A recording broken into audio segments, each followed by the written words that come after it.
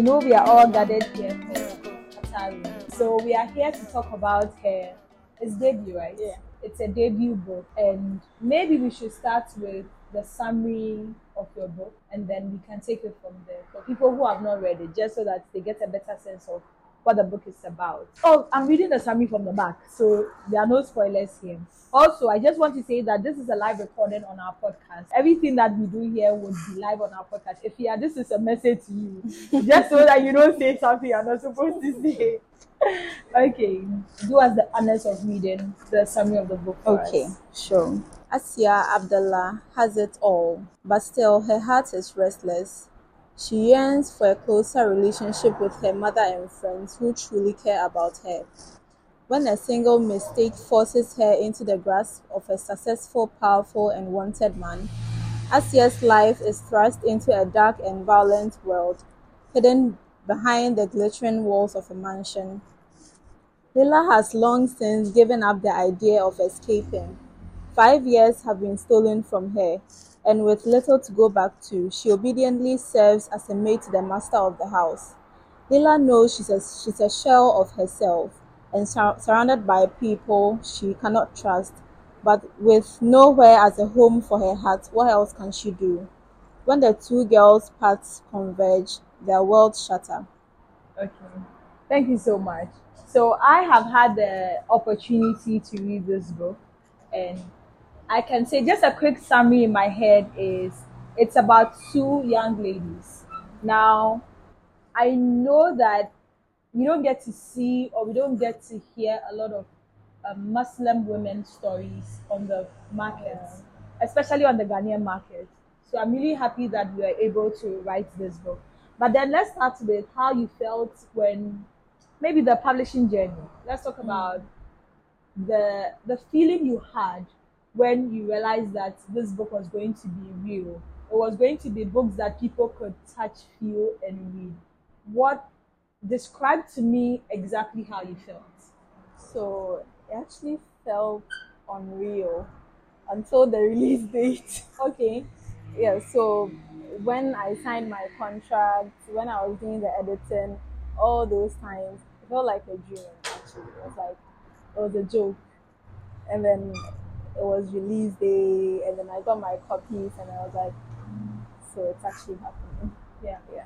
But So how I long was very, ago? very happy. How long ago did this start? I mean, the entire process. A year ago, yes. I think I signed my contract in February or March.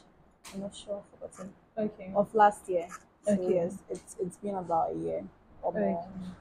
So just so Kataru is actually the funny thing is that Kataru is a bookstagrammer. We've always known her as a bookstagrammer. She's always been our bookstagrammer. And then suddenly I saw her writing. And in fact, I'm very honored to have shared the same magazine with you. My publication for the Writers Space Africa. Yes, we Yes, I shared. That was the remember. first time I saw Kataru write, and I was like, "Oh yeah, this girl is so good. She's a beautiful writer." That's what I told myself in my head.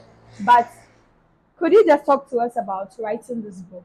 Was it hard? Okay. Was it easy? Because I don't want to spoil it for anybody. There are a lot of emotional aspects to this book. It's actually a lot when you like finally get your hands on the copy and you read. But was it hard or was it easy writing this book? I think I would say a little bit of both. Some parts were easy, like the less heavy parts. Oh, explain to us the Where- less heavy part. the parts that did not hold a lot of trauma, Okay. those parts were very, very easy to write.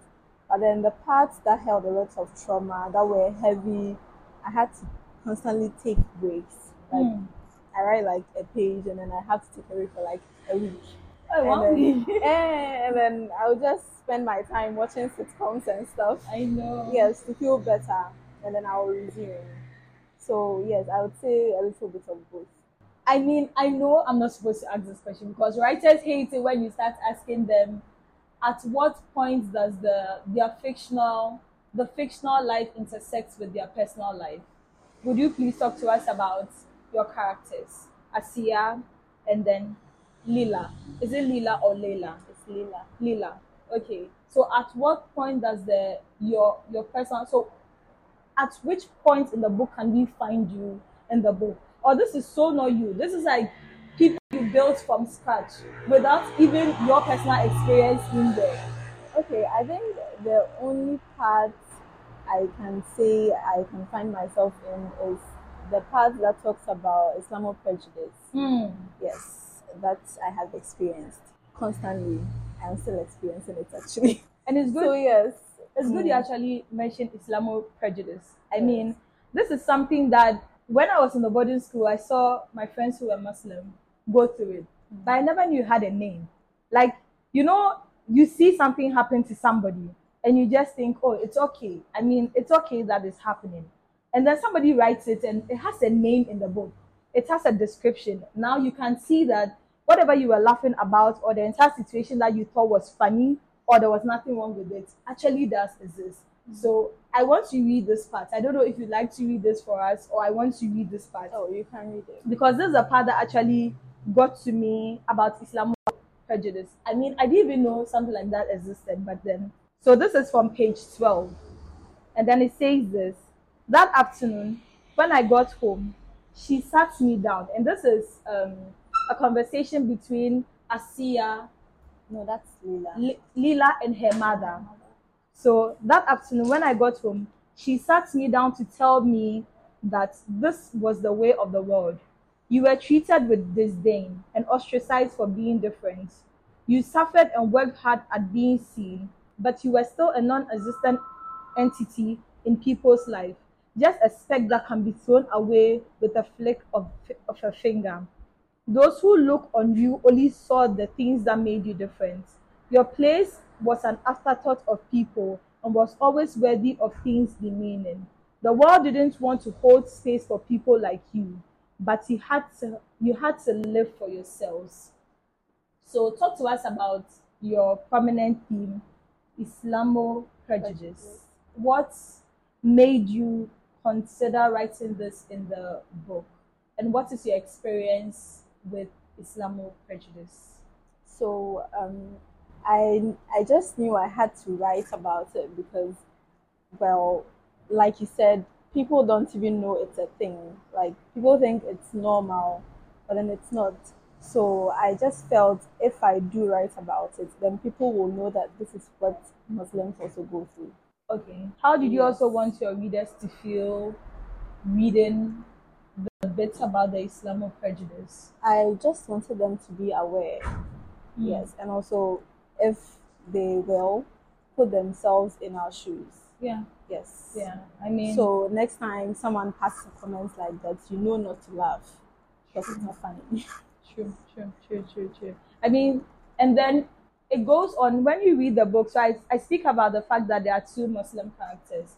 And then she goes on to talk about the fact that they are not forced to wear or even dress as the religion demands. Yes. And that's something that in our heads we see Muslim and we think, oh, this was just, it's almost like we are following a line. But her book will actually make you appreciate what Muslim girls or what Muslim women go through, how it's just even love to pray for them. Because I was reading Asia's part. Was it Layla? Their voices are so similar, so it keeps confusing me. I was reading it and I just, when she's going through so much, she would pray first. And she, even though she was going through so much, she just found joy in unfolding her mat and saying her prayers. So yes, thank you so much. I mean, it made me consider these things. Let's also talk about another theme, and let's look at parenting, or let's look at motherhood in this book. We meet Amira, Yes, Amira. right, which is Asia's mother. Yes. Yes. In the book, we realize that she's broken. She's a mother who is present but absent. She's a mother who is there, yet she's not there at all.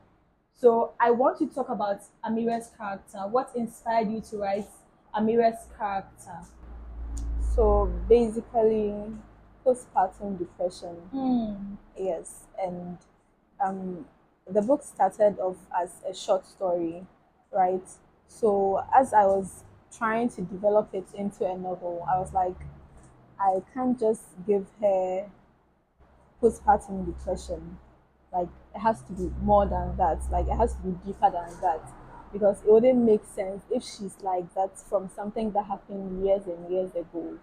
Yes. So I had to, give readers the whole package. Yes. So depression, anxiety, Mm. OCD, all that. Yeah, yeah. Also, was it emotionally draining to write Amira's character? Yes. So that was what I meant by the heavy parts. I couldn't write them continuously.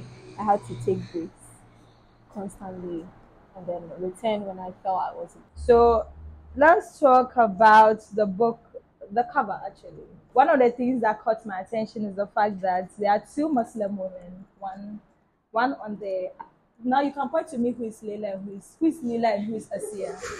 Maybe you can help me differentiate. So that's Lila. That's This is Lila. yes. Oh, I was thinking this is Asiya. You see, it's very good I have the author here today. So it talks about Muslim women, and I want you to talk to me. And then the flower thing. Yes. Maybe you can tell me what it means. So I think it was just a design thing, and also I don't know if no spoiler, but then when they were trying to escape, Yeah. yes, the vase. Mm, I know. Now we cannot even tell you. We can't tell you because we'll be spoiling it for you. So I'm very sorry. I'm very sorry. Okay, now I get what it means. Maybe if you buy a copy, you'll be able to understand what she said. She said the base. So when you get there, you see the base. You understand what it means. Representation matters. We both know. You and I know that, especially since you're on Instagram, you understand that representation is everything. What motivated you to write about Muslim women? First of all, I am a Muslim woman, Of course. so I feel like it's easier to write because it's my experiences that way, and also because there are not really any books about Muslim women, especially in Ghana. For West Africa, you can find some, but they are rare. But then in Ghana, I have not heard of or seen anyone who has written a book about Muslim women. Even Muslims in general, I haven't. So then I decided to just represent Ghanaian Muslim women in Has literature. anybody? Okay. Have you ever read any Ghanaian novel on Muslim women? Nope. Has anybody? I haven't even seen one. Or maybe the before. closest would be Changes. Fusena's character in Amataido's Changes. Yeah. That would be the only one. Maybe from my wildest guess. That's like. Has anybody read anything? Ghanaian Muslim woman. Okay. That's fine. Without giving any spoilers. And I say this because I don't want to. Roberta, you read the book, eh? Not yet. Not yet. Before you. I won't spoil it. I'm trying so hard. So without giving any spoiler, let's talk about our two main characters, Asiya and Lila. These two women are in a very dark situation. And when I talk about dark, we talk about kidnapping and capturing women. And the what it drew me to was the Takrade girl story. I think that's the first thing that came to mind. And even though it was on the news and it was out there and it was everywhere, it never felt home to me until I actually read this book and I realized, oh yeah, this is actually happening. So talk to me about you writing about kidnapping women and narrowing it down to Muslim women. What inspired that? What inspired the whole idea of writing about women being captured? Okay. So the women that are kidnapped are not only Muslim women. Yes. Yes. But then the thing is that when usually when we hear stories about kidnapping, like, oh, this person has been kidnapped, those people have been kidnapped, it's like the police follow it for a while. We are trying to find them, and then in about 3 months, you don't hear anything again. But then every year, when it's around Christmas, you hear parents telling their kids, like, don't go here, don't go there. you could get kidnapped. So yes, and the whole thing about child trafficking, yes, a child or even a young adult being forced away from their home, living in bondage, serving people they would rather not serve. It's not a very pleasant situation. Yes, so I just wanted to, bring people's mind to this particular issue that it actually happens, even though sometimes it happens and then we feel sorry for the victims and then their families, and then after a while everything goes back to normal. Nobody remembers them, everybody forgets them. What genre will you put your book in? It's hard. Contemporary fiction, it's actually very hard because this is something that I struggled with my publisher. We Yeah. actually had a meeting, like several meetings actually. Should we say it's adults, young adults, Yeah. new adults?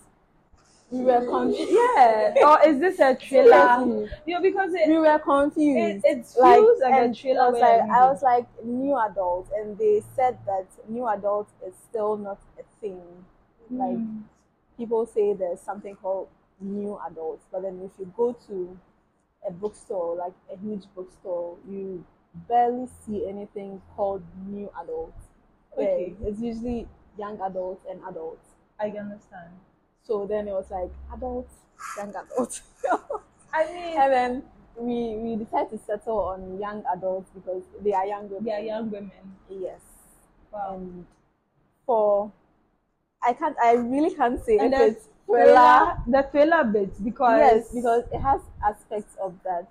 And then also it's like domestic fiction, social commentary. there are so many categories. Yes. For the book. So I think when I was on submission, when it was on submission, I just plainly said it was contemporary fiction. I mean, I didn't specify because if you ask me, you really, really worried me. I didn't intend to worry you today. Because I was reading, I was like, wait, where am I going to put this book? Like, what genre am I going to put this book in? Because, some people read books by genres. And if you say, oh, this book is a romance, that's the only thing that will make them pick it up. If you tell somebody that this book is a YA, that's the only thing that will make them pick it up. So I was like, what do I tell somebody who wants to buy this book? Like, what genre am I going to fit it in? Do you understand? So maybe that's why I asked you that question. But let's talk about Asiya and Lila's. Let's talk about their meeting. So these women are in a very dark situation and they meet and then they become from strangers to friends. And you write it in such a beautiful, touching way.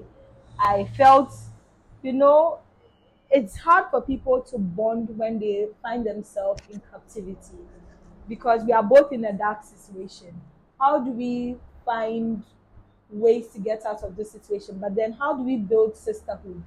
But then that's something you did with the book and with the writing. Talk to us about Asiya and Layla's character meeting and what it meant for the story and then the plot. So I think for Asiya, she hadn't really had any friends up until that point in her life. Well, she had friends in quotes, so not actual friends, but then people that she knew, but she never felt like she belonged with them because she didn't see them to be true friends of hers, right? So after I was about to give a spoiler. Oh, please. But let me skip that. So when she saw that Lila was actually someone she could form a genuine friendship with, she welcomed the idea, and I think that was a huge part of her growth as a character. Because she didn't have any friends, she was actually opposed to the idea of having friends. Yeah. Yes. But then this time she welcomed it, and then they grew to become more than friends. They grew to become sisters. Yeah. And for Lila, she had friends, but then unfortunately, she's about to give the spoiler. Take her time. Take her time. Unfortunately, they happen to be in different parts of the country. Okay. Yes. So she was alone, and where Lila lived, it was really, really hard to form friendships because it was like survival of the fittest. You can't form friendships here because there are snitches around and stuff. So meeting Asia and then getting to know her and then, sharing their grief and all that. I think for her too, it was a very, very beautiful aspect of her friendship because she wanted friends. She wasn't opposed to the idea of friends. She wanted friends, and for her to meet someone and then to step out of her comfort zone, she was always so alone. She barely talked to anyone. Yeah. But then to meet someone, to befriend the person, to be visiting the person, to talk to the person about what she truly, truly feels, it was a very, very big part of her character. Before we move on, you would have to tell us. I mean, we are all sitting here. We know there are copies behind us, but this is for the podcast. So you'd have to tell us where we can find copies available in Accra, where we can buy copies, and then the price for the copy. Yes, so you can buy copies here at City Reads and then Word Plays, and then you can also buy from me. Yeah. But then I'm in Kumasi, so if you're in Accra, it's better if you buy here. Okay. And then a copy is 180. 180 Ghana cedis. Yes. I mean, this is really good. Let's talk about the characters that were in the book. The other very minor, I wouldn't call them minor, but they played a very important role in the book. Let's start with the doctor who would see Amira when she was going through the kind of pain that she was going through. Then let's talk about the private investigator. And then let's talk about the man Asiya was dating. Assad. Good. So that's three. So now we are talking about Yes. three characters and what they meant to the storytelling in the book. So for the doctor, I don't know if anybody else here is aware, but then mental health has a stigma in Ghana. Like if you have your issues, you are better keep it private. I mean, Yes, because if someone hears, let's say it's not really, really serious, like some mild depression, that's fine. But then if it's serious, like you throw temper tantrums, you pass out, things like that, you have to keep it secret because if someone finds out, she's sick, like that.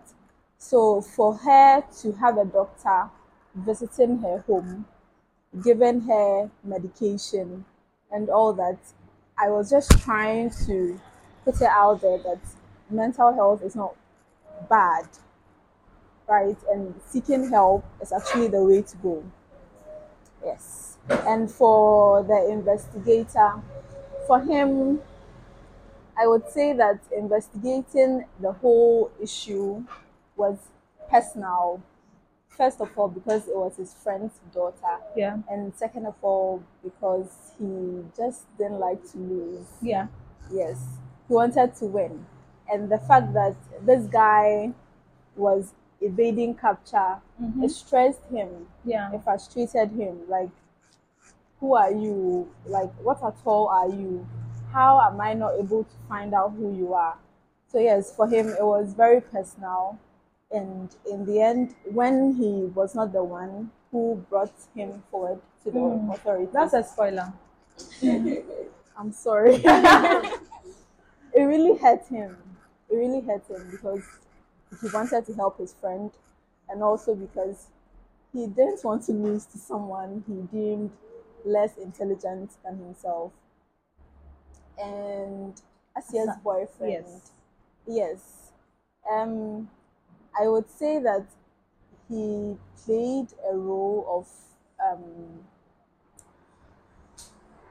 a listener. Okay. Yes. She had that bond with him that when she was in captivity, she thought about him, she worried about him. Yes, especially when I'm very sorry. Ah, she's about to give When, another friend. when I mean, threatened him. Yes. Yes. So and he was worried if for some people they would be like, well, she has been kidnapped. Mm. What can I do about it? But then he was actually very, very worried Yeah. about her. That shows how much he cared about her. He visited her home. He tried to help with the investigations. And even though he was targeted, he still didn't move away from her Yeah. and her family. Okay, so we'd like to take a reading from you, from any part of the book, then we can continue with that. So Amira slunk around the house, avoiding places her daughter had frequented, like her room, the seat in the kitchen Asiya often took for meals, or her lounging place on the sofa as she scrolled on her phone. To forget her troubles for a short while, Amira resumed cleaning. She cleaned every corner of the house almost every day, except Asia's room, and cooked more meals than the family could eat. She delegated the task to Aisha and Zainab, who, despite their unwillingness, did it anyway. They didn't think they could handle their mother if they refused to. The least sound caused her to jump and have outbursts. Whenever she was alone, she wallowed in distorted and disturbing thoughts about herself. Her mind kept taking her to the year she felt a part of her die. Each time the events started playing out in their sequential order, she grabbed a broom or dashed to the kitchen. Of course, she kept this from her husband. She was at a loss on how to tell him that her past was knocking on their door louder than ever before. In her moments of wellness, she pitied him. He would break if she told him, even if he never showed it. Almost everything in the house was now a portal to the intrusive thoughts and gut-wrenching memories. Harif implored Dr. Davis to make his visits regular. Amira's episodes were dormant, but he could feel his wife slipping away even more. He didn't know how to talk to her about it without her having more breakdowns, so he left the task to the doctor. Despite trying hard, Dr. Davis couldn't get through to her. She insisted she was fine, even when her lip crumpled while saying it. The nightmares were the absolute worst. It took a lot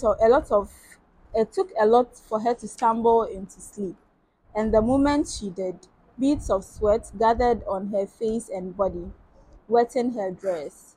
The faces were the same, faces she had tried hardest to forget all these years. They beckoned to her, dark holes in place of their eyes, then a rip in her body, and the blood-curdling cry of a baby. She always woke up when the baby cried, her hands flying to her mouth and her eyes watering while she found her husband snoring gently beside her. She had the urge to shake him awake and cry lying on his chest, but she refused to give in. Her mind went to what would have happened the next day after the baby's cry, and she shuddered despite the warm room and the sweat sticking to her skin. This cross was hers alone, and she wasn't going to let Harif carry it. The following day, she was seated with Harif and their children in the living room when Asia's unused slippers appeared in her line of view. Her vision blurred, and their faces returned, this time with their real eyes. They faded out, and she saw Asia's face. Bile rose and spread in her chest and throat, rushing her to the bathroom on the ground floor. Aisha and Zainab exchanged knowing and doleful glances as their father dropped the newspaper he was perusing and went after her. He found her huddled in the left corner of the bathroom, close to the toilet. The moment he got there, her chest heaved, and she gripped the toilet seat, emptying the contents of her stomach again. She wished the contents of her nightmares would join those of her stomach in the toilet. I'm a terrible mother, a horrible person. I don't deserve to live, and I don't deserve you, any of you. No, no, you are sweet and kind. The best mother our children could ever ask for. Harisa too. You did what was best for her. Remember, that's what a mother does. You are the love of my life and my wife. You deserve us and you deserve to live. No. Yes, Amira. Harif rubbed her back and made soothing sounds while she wiped her mouth again and again, desiring that nightmares be wiped away. She dissolved into a puddle of salty hot tears, and Harif couldn't hold it in any longer. He cried, his face nestled in her disheveled hair as their bodies rocked. I mean, let's open this for questions. Okay. Since they've not read, this will be hard. But I mean, any question at all. We are here to take any questions before she does her next reading and the next set of questions. Any question at all. I mean, you've read. I'm sure some of you have read her work even before this, and you know how she writes. How many publications so far? I mean, short stories on online magazines. Poetry. Yes. So how many so far? So 2 so far. But isn't it funny that she started off as a poet? It is. I mean, when I saw the whole book, I was like, this is going to be a poetry collection. That was my hope. I was like, oh, we're going to get a poetry collection just for me to be disappointed. It's Oh, you will, but will not I get the now. poetry collection? Uh-huh. I will. Uh-huh. That's interesting. So how many have you done so far? Where do we find your poetry collection for people who are interested in reading? So Writer Space Ghana, yeah. and then Adesa. Yes. So I have 3 in Adesa and then 1 in Writer. So I read something that this book was going to be a retelling of beauty in the East. And it's one of my favorite shows. I kind of got to know the similarities with this book and also the show or the book. Okay, so if I tell you all the similarities, I'll be giving you spoilers. But then basically, Beauty and the Beast, there's a kidnapping, right, of sorts, and then there's C. Please just read the book. I mean, I But didn't yes, really they know. are similar. Yes. Wow, I didn't know that it was a retelling. I read it. It's like a loose retelling. Oh, okay. Now it's making sense. Now I can Yeah. see the So bigger even with picture.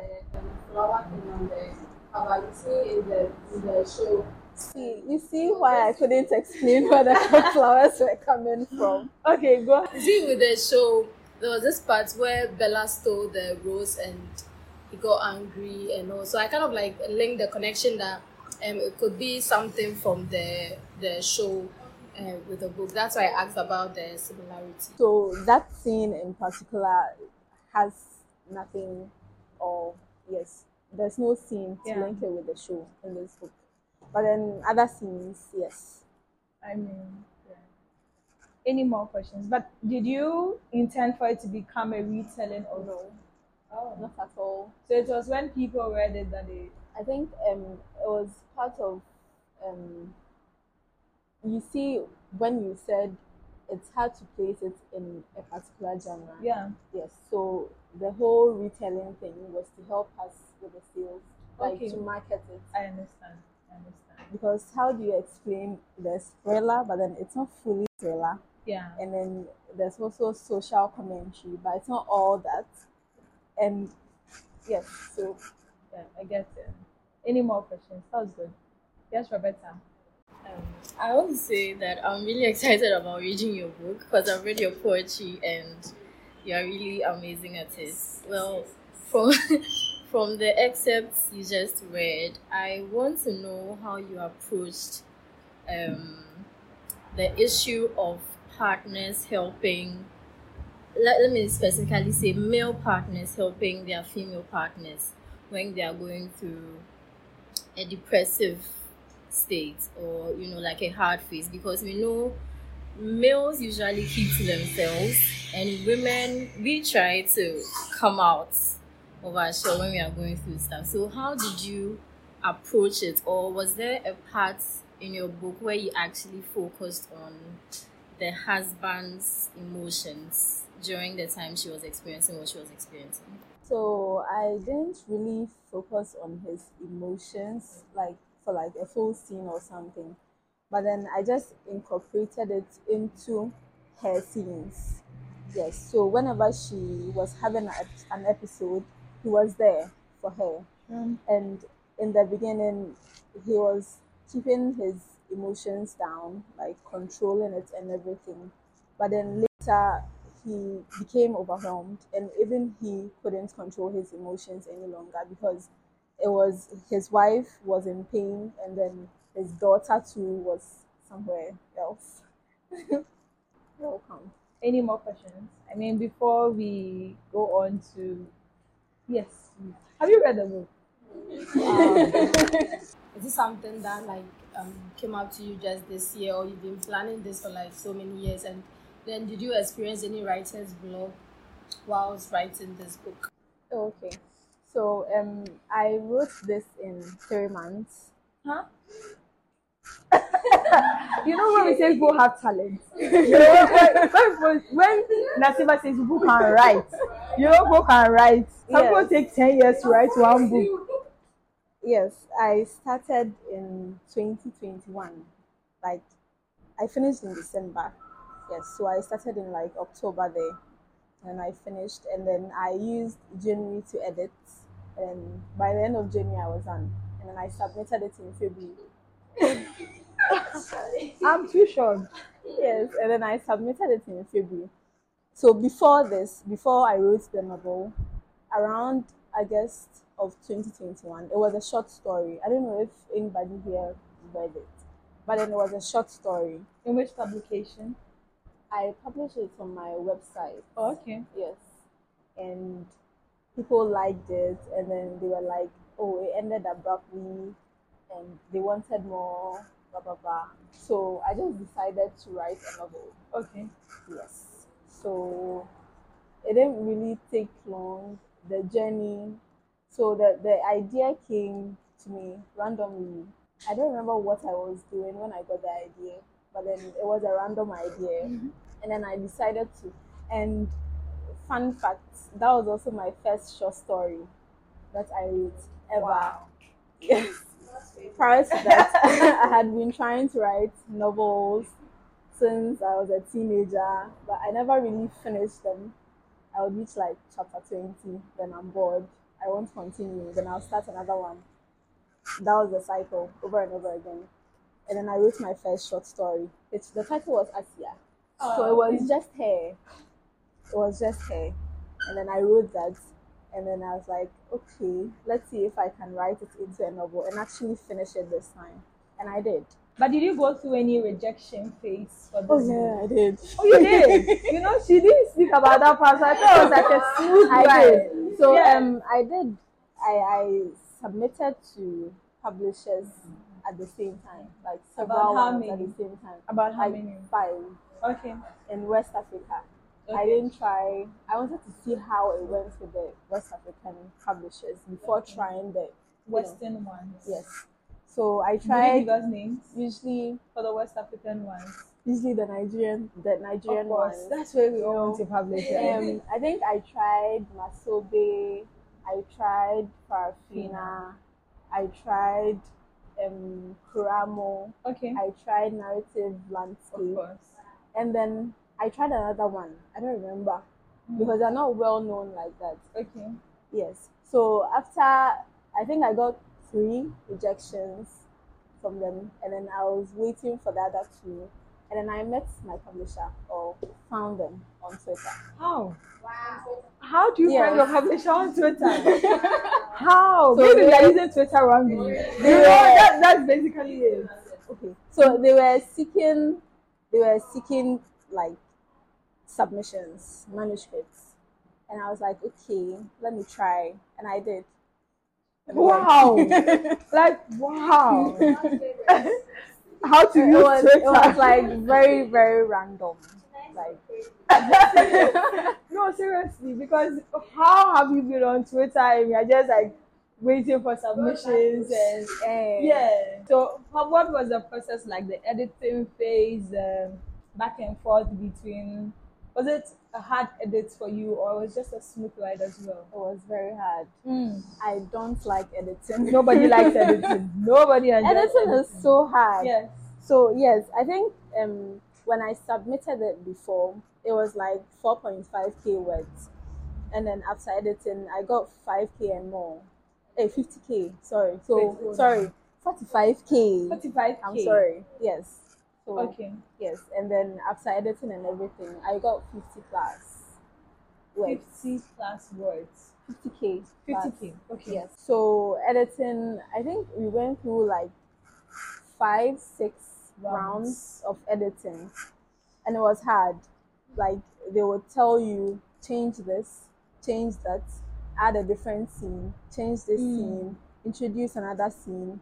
It was stressful. I didn't like it. I didn't But enjoy it. was at there all. any particular part of the story you were so adamant you did not want to change it?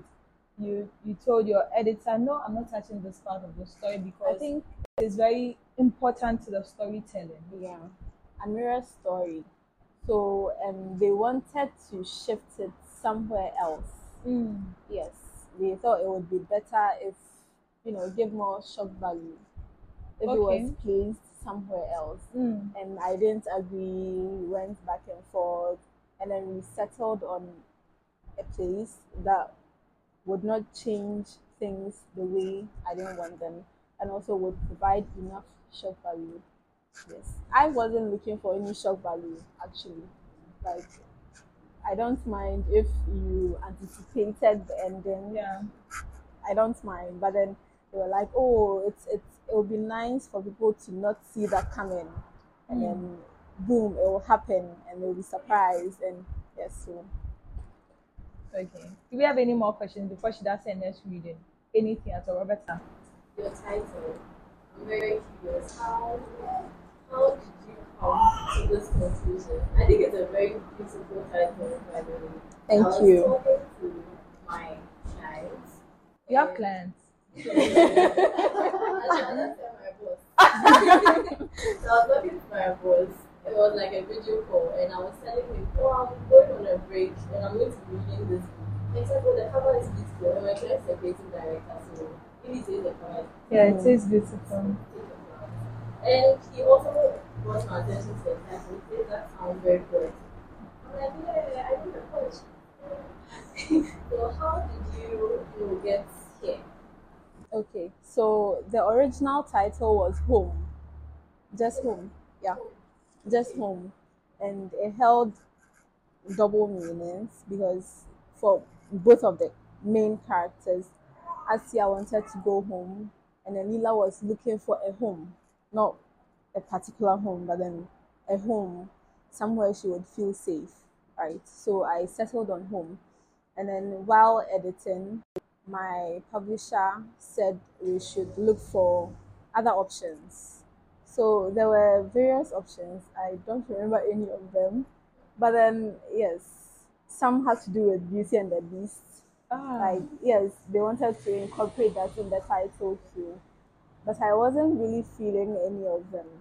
And then when I was going through the book for like the 1000th time, and I came across some parts where Lila said that right now, even though she does not have the home that she wants, she hopes for it, right? And it's like it's just a silhouette for her. So it just clicked. So I sent them an email saying we should use a silhouette of home, and they said they will think about it. And then the next day, I was just playing around with the title, and I was like, "Oh, the silhouette sounds better." So I just sent that to them, and then that was that. Yeah, that's good. So we'll have our next round of reading, and then Okay. we'll see where we go with it. I think I want to read about the villain. Okay. Debayo hated sloppiness, but he was getting sloppier by the day. It had started with Ben, and now he was unintentionally leaving trails of blunder after blunder, trails that were drawing the investigator called Jude close to him like blood called to a shark. From his investigations of the man, Jude wasn't a talker. Debayo was scared of dangerous-looking men who didn't talk much, and it was why he was starting to panic. He had seen the most grotesque things under the sun and the earth, but never panicked. He had done the most unthinkable things, but he never flinched while doing them. That was the crux of his power in people's eyes. But this time round, the predator was terrified of being hunted because Jude knew Debayo would go after Assad. He was lucky Ben finished the job in other ways. Smart man, though stupid for the messy job with Assad. All his men were trained to embrace their death if push came to shove. Nobody could know who he was. After Ben, there were two more botched jobs, two more attempts at putting that silly fiancé in the ground. The love-struck man was proving hard to kill. During the second attempt, his man had been a buffoon.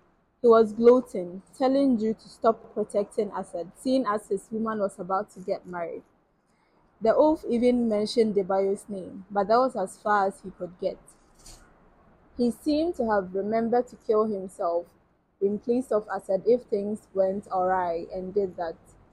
The third was better. Good man. He didn't step out of his car when Jude ordered him to, and he fired at a police officer. Before Jude could stop the other officers, they rained bullets through him. Debayo could blame all his men all day and punish them, but he could also sense when the tide was shifting against him. Someone might call it the will of God, but he didn't believe in God, so he laid the blame for these mistakes on himself. Now, the only thing the sure-footed investigator needed was a location. Not that Debayo could sit and wait for a bunch of cowards dressed in uniforms led by a dangerous man to come and get him. He would do the job himself. There were vials of poison hidden in his office for such an emergency. He wouldn't forget everyone in his service either. He'd pull them into the earth with him. He had to protect his friends. Or even in death, they would find ways to kill him. He wanted so badly to do away with the girl's fiancé, but he would be an idiot to attempt a fourth. For the first time in years, he wasn't sure what to do next, and he could feel the unrest coming from his men, even while in Morocco.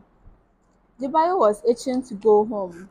Things would be better if he did, and if he couldn't try again with a fiancé, he could go for Jude's head. Nobody got to frighten him, and certainly not some puny investigator. He called T-Bone. He had initially wanted to send him on assignments, but he had some reservations. T-Bone was his right-hand man, and even though there wasn't a soul he trusted and relied on fully, he found he couldn't let him go. The damage would be worse if it were T-Bone in a situation against Jude, and he was right. T-Bone would put up a fight before killing himself, but there was a chance he would still be gone. Debayo couldn't risk it, and found that he was disgusted with himself for being so dependent on the man. T-Bone answered. Debayo skipped pleasantries and went straight to the point, like always. I'll be returning home soon. Tell the boys, I need to rein things in before they get out of hand. Things were already out of hand. He knew it. He knew it was probably the same thing going through T-Bone's mind. But he had to maintain an air of control. Got it, sir. Should I send someone else? Someone better? No, he said too hurriedly and too strongly. He paused and continued. We can't risk it. You said yourself that he is already starting to snoop around. This will end soon when I'm there. Yes, sir. What about the girl? What about her? He paused again, realization shadowing his face. You idiot. You think I brought her to kill her? I only thought, well, things are not so good lately. She's not going to die. Do you hear me? The sharpness of his tone surprised him. He wasn't used to getting riled up so easily. Got it, boss. We are getting married as soon as I land. I'll send word to her family, and they can move on from thinking any harm has come to her. Maybe we'll tell that boy she was supposed to get married to too, if we can't kill him. His pessimism surprised him again. Wouldn't they try to find her if you reach out? There was uncertainty in T-Bone's voice. Have you always been this stupid? I wouldn't give away my identity. It will be a note with only a message. Yes, sir. Now prepare for my arrival. How are the girls? He didn't care about their health at all. The question was an indirect way of asking how many were still alive. T-Bone understood this. Two died last week, sir. I don't like wasted investments. We'll shoot them right after the wedding. That would be all. I'll call you the day I fly. Yes, sir. Debayo rested his elbows on the oak desk and propped up his chin. He had come too far to lose. Whatever he wanted, he always got. He wouldn't allow the girl's family to rattle him with their investigator friend. That meant one thing was for certain: Jude had to go. They started coming up as I went deeper into the story, and I didn't want to write something so shallow that people would forget right after they finished reading. And I wanted to make an impact with the book, right? So I just decided to include all those things and then made a conscious effort to let them blend into the story without sticking out too much. I would say my surrounding plus books that I have read. Mm-hmm. Yes. So my surrounding, that would be the Islamo prejudice, and then the postpartum depression. I have seen several women with that, but they weren't really taken care of. They were told that it's a thing and it will pass, so they had to endure alone. And for the other themes, the kidnapping too had to do with the country, like the kidnappings in Ghana. But then the other themes, I just got them from books. Our levels don't change. You see how your president is a father? He's a husband. You know that you can role play at any point. So at this point, it's not as if her level. I'm answering your question for you. I'm so sorry. It's not as if her level has changed, but she can act in several capacities. That's what I want to say. Yeah, but you can answer your question. So it's really hard to combine both, right? I don't know how to critique other people's books Now that you have your book, when my you see, now you will understand what we go through, right? it's hard. Like it's really hard because Do you think that when you're hard on somebody's book, somebody would also be hard on your book? not that per se, but then writing is hard, right? So let's say the person didn't intend to make such and such mistakes, but then they did. So if you are bashing them for it, We are being honest. yes. Oh, I understand that. Like, but the point is that I tried my best with this book, right? I tried to make it as perfect as I could. So if it gets out there and someone finds something wrong with it that I didn't intend at all, and then the person bashes me, It will be painful, eh? yes, and it's hard to, read and then post all that. Life is life, and Yeah. yes. So, But then, but I'm still reading. yeah, let's talk about the fact that bad reviews. Have you read any negative reviews of your books yet? I mean, of your book.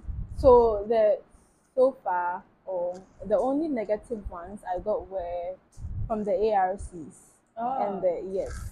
What did it say? How did So- you feel? So from my experience with submitting poetry to literary magazines, I have grown a thick skin when it comes to rejection. Yeah, it yeah, doesn't get to me any longer. Unless you say something personal. I mean, But yes, it doesn't really get to me. And the bad reviews were also very constructive. She should have done this, she should have done that. Yes, so I learned from those. It wasn't like they were all out bashing me for writing certain things. Yes.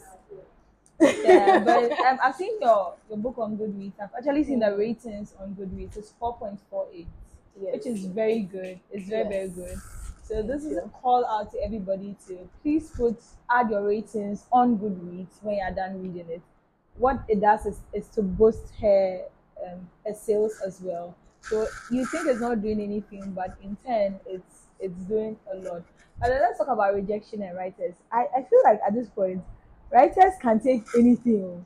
Because when you wake up on Monday morning, we are sorry to inform you that Just 2 days ago, I got a rejection mail even after from a a lit success, mag. From a lit mag. And how did you feel? we like your writing, your poetry is But- beautiful, but I didn't read the rest. I understand you. I didn't read Get it. it in your head. No, I just rolled my eyes and then I just closed the mail like so. Yeah. So why are you bothering to respond? yeah.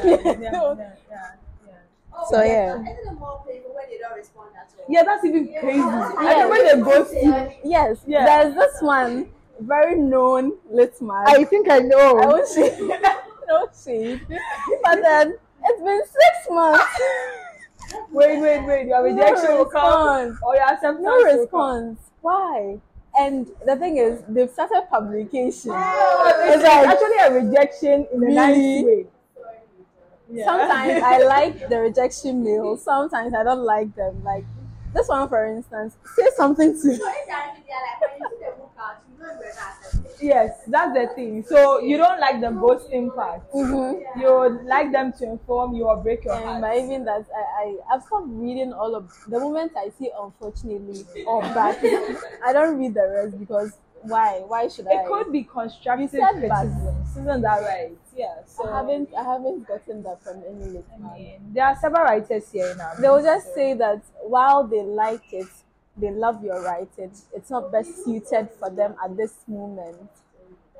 If Good you're luck a with writer, it. if you're a writer, Roberta is a writer. Nana, writing.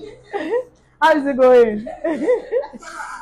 So have you submitted a work to a mag or anything that you got rejected, all right, but then you realize that when their final work came out, you saw a bit of your work in it. Have you ever experienced This is crazy. You're telling me something I don't know. I've never seen that.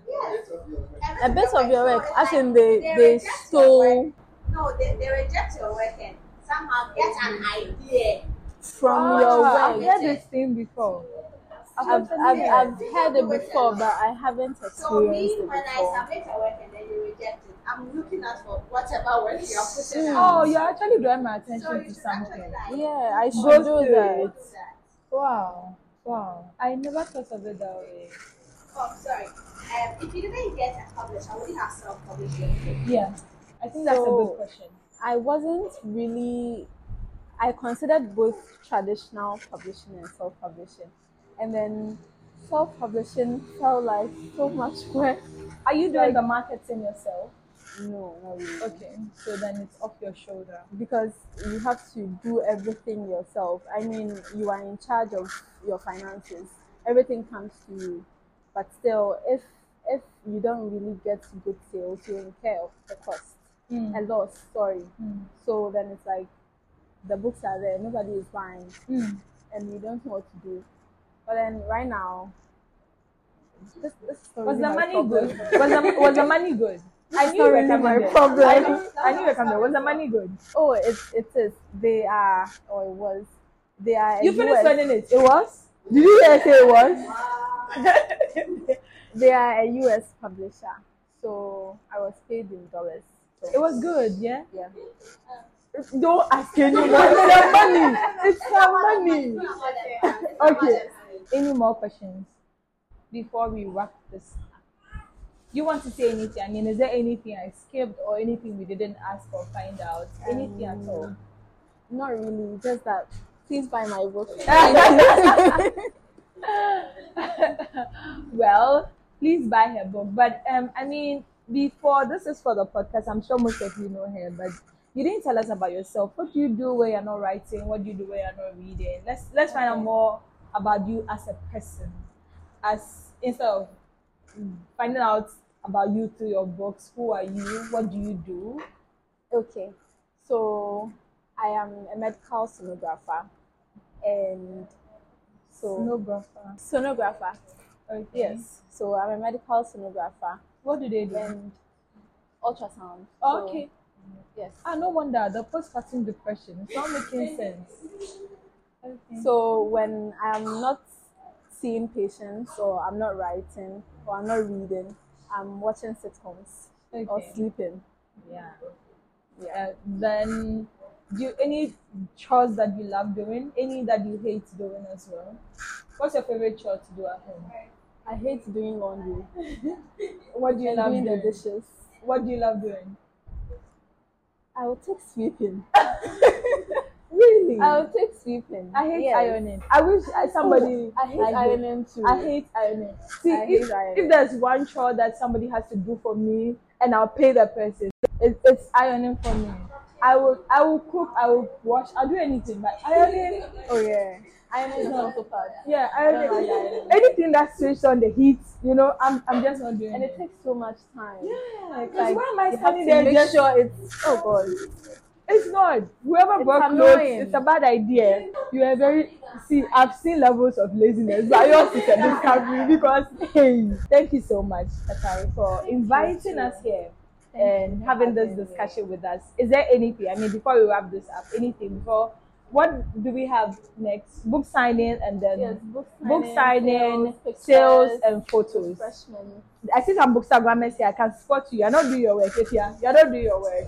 So come and be taking the videos for your bookstagram. Thank you so much. Anybody that you would like to say thank you to? I think it's very important. Everybody, all of But you, everybody, for coming. As Yes. in everybody here for coming. Thank you. Some of you came all the way from Kumasi. Thank you. Thank you so much. I appreciate you. And please buy my book. that's the anthem for the 2024. Yes, please buy my book. Okay, but anybody you want to say special thanks to? Parents, family, I people would who helped say- with your writing journey. Oh yeah, go on. We have time. I would say thank you to myself, first and foremost, for not giving up. Yeah, Yes. important. Very, very important. Because I almost just kept this somewhere, Mhm. like the manuscript. And then I was like, maybe I should write another one. When I got the 3 rejections, I was like, maybe I should write another one, and then maybe I would have better luck with that. So yes, thank you to myself for not giving up.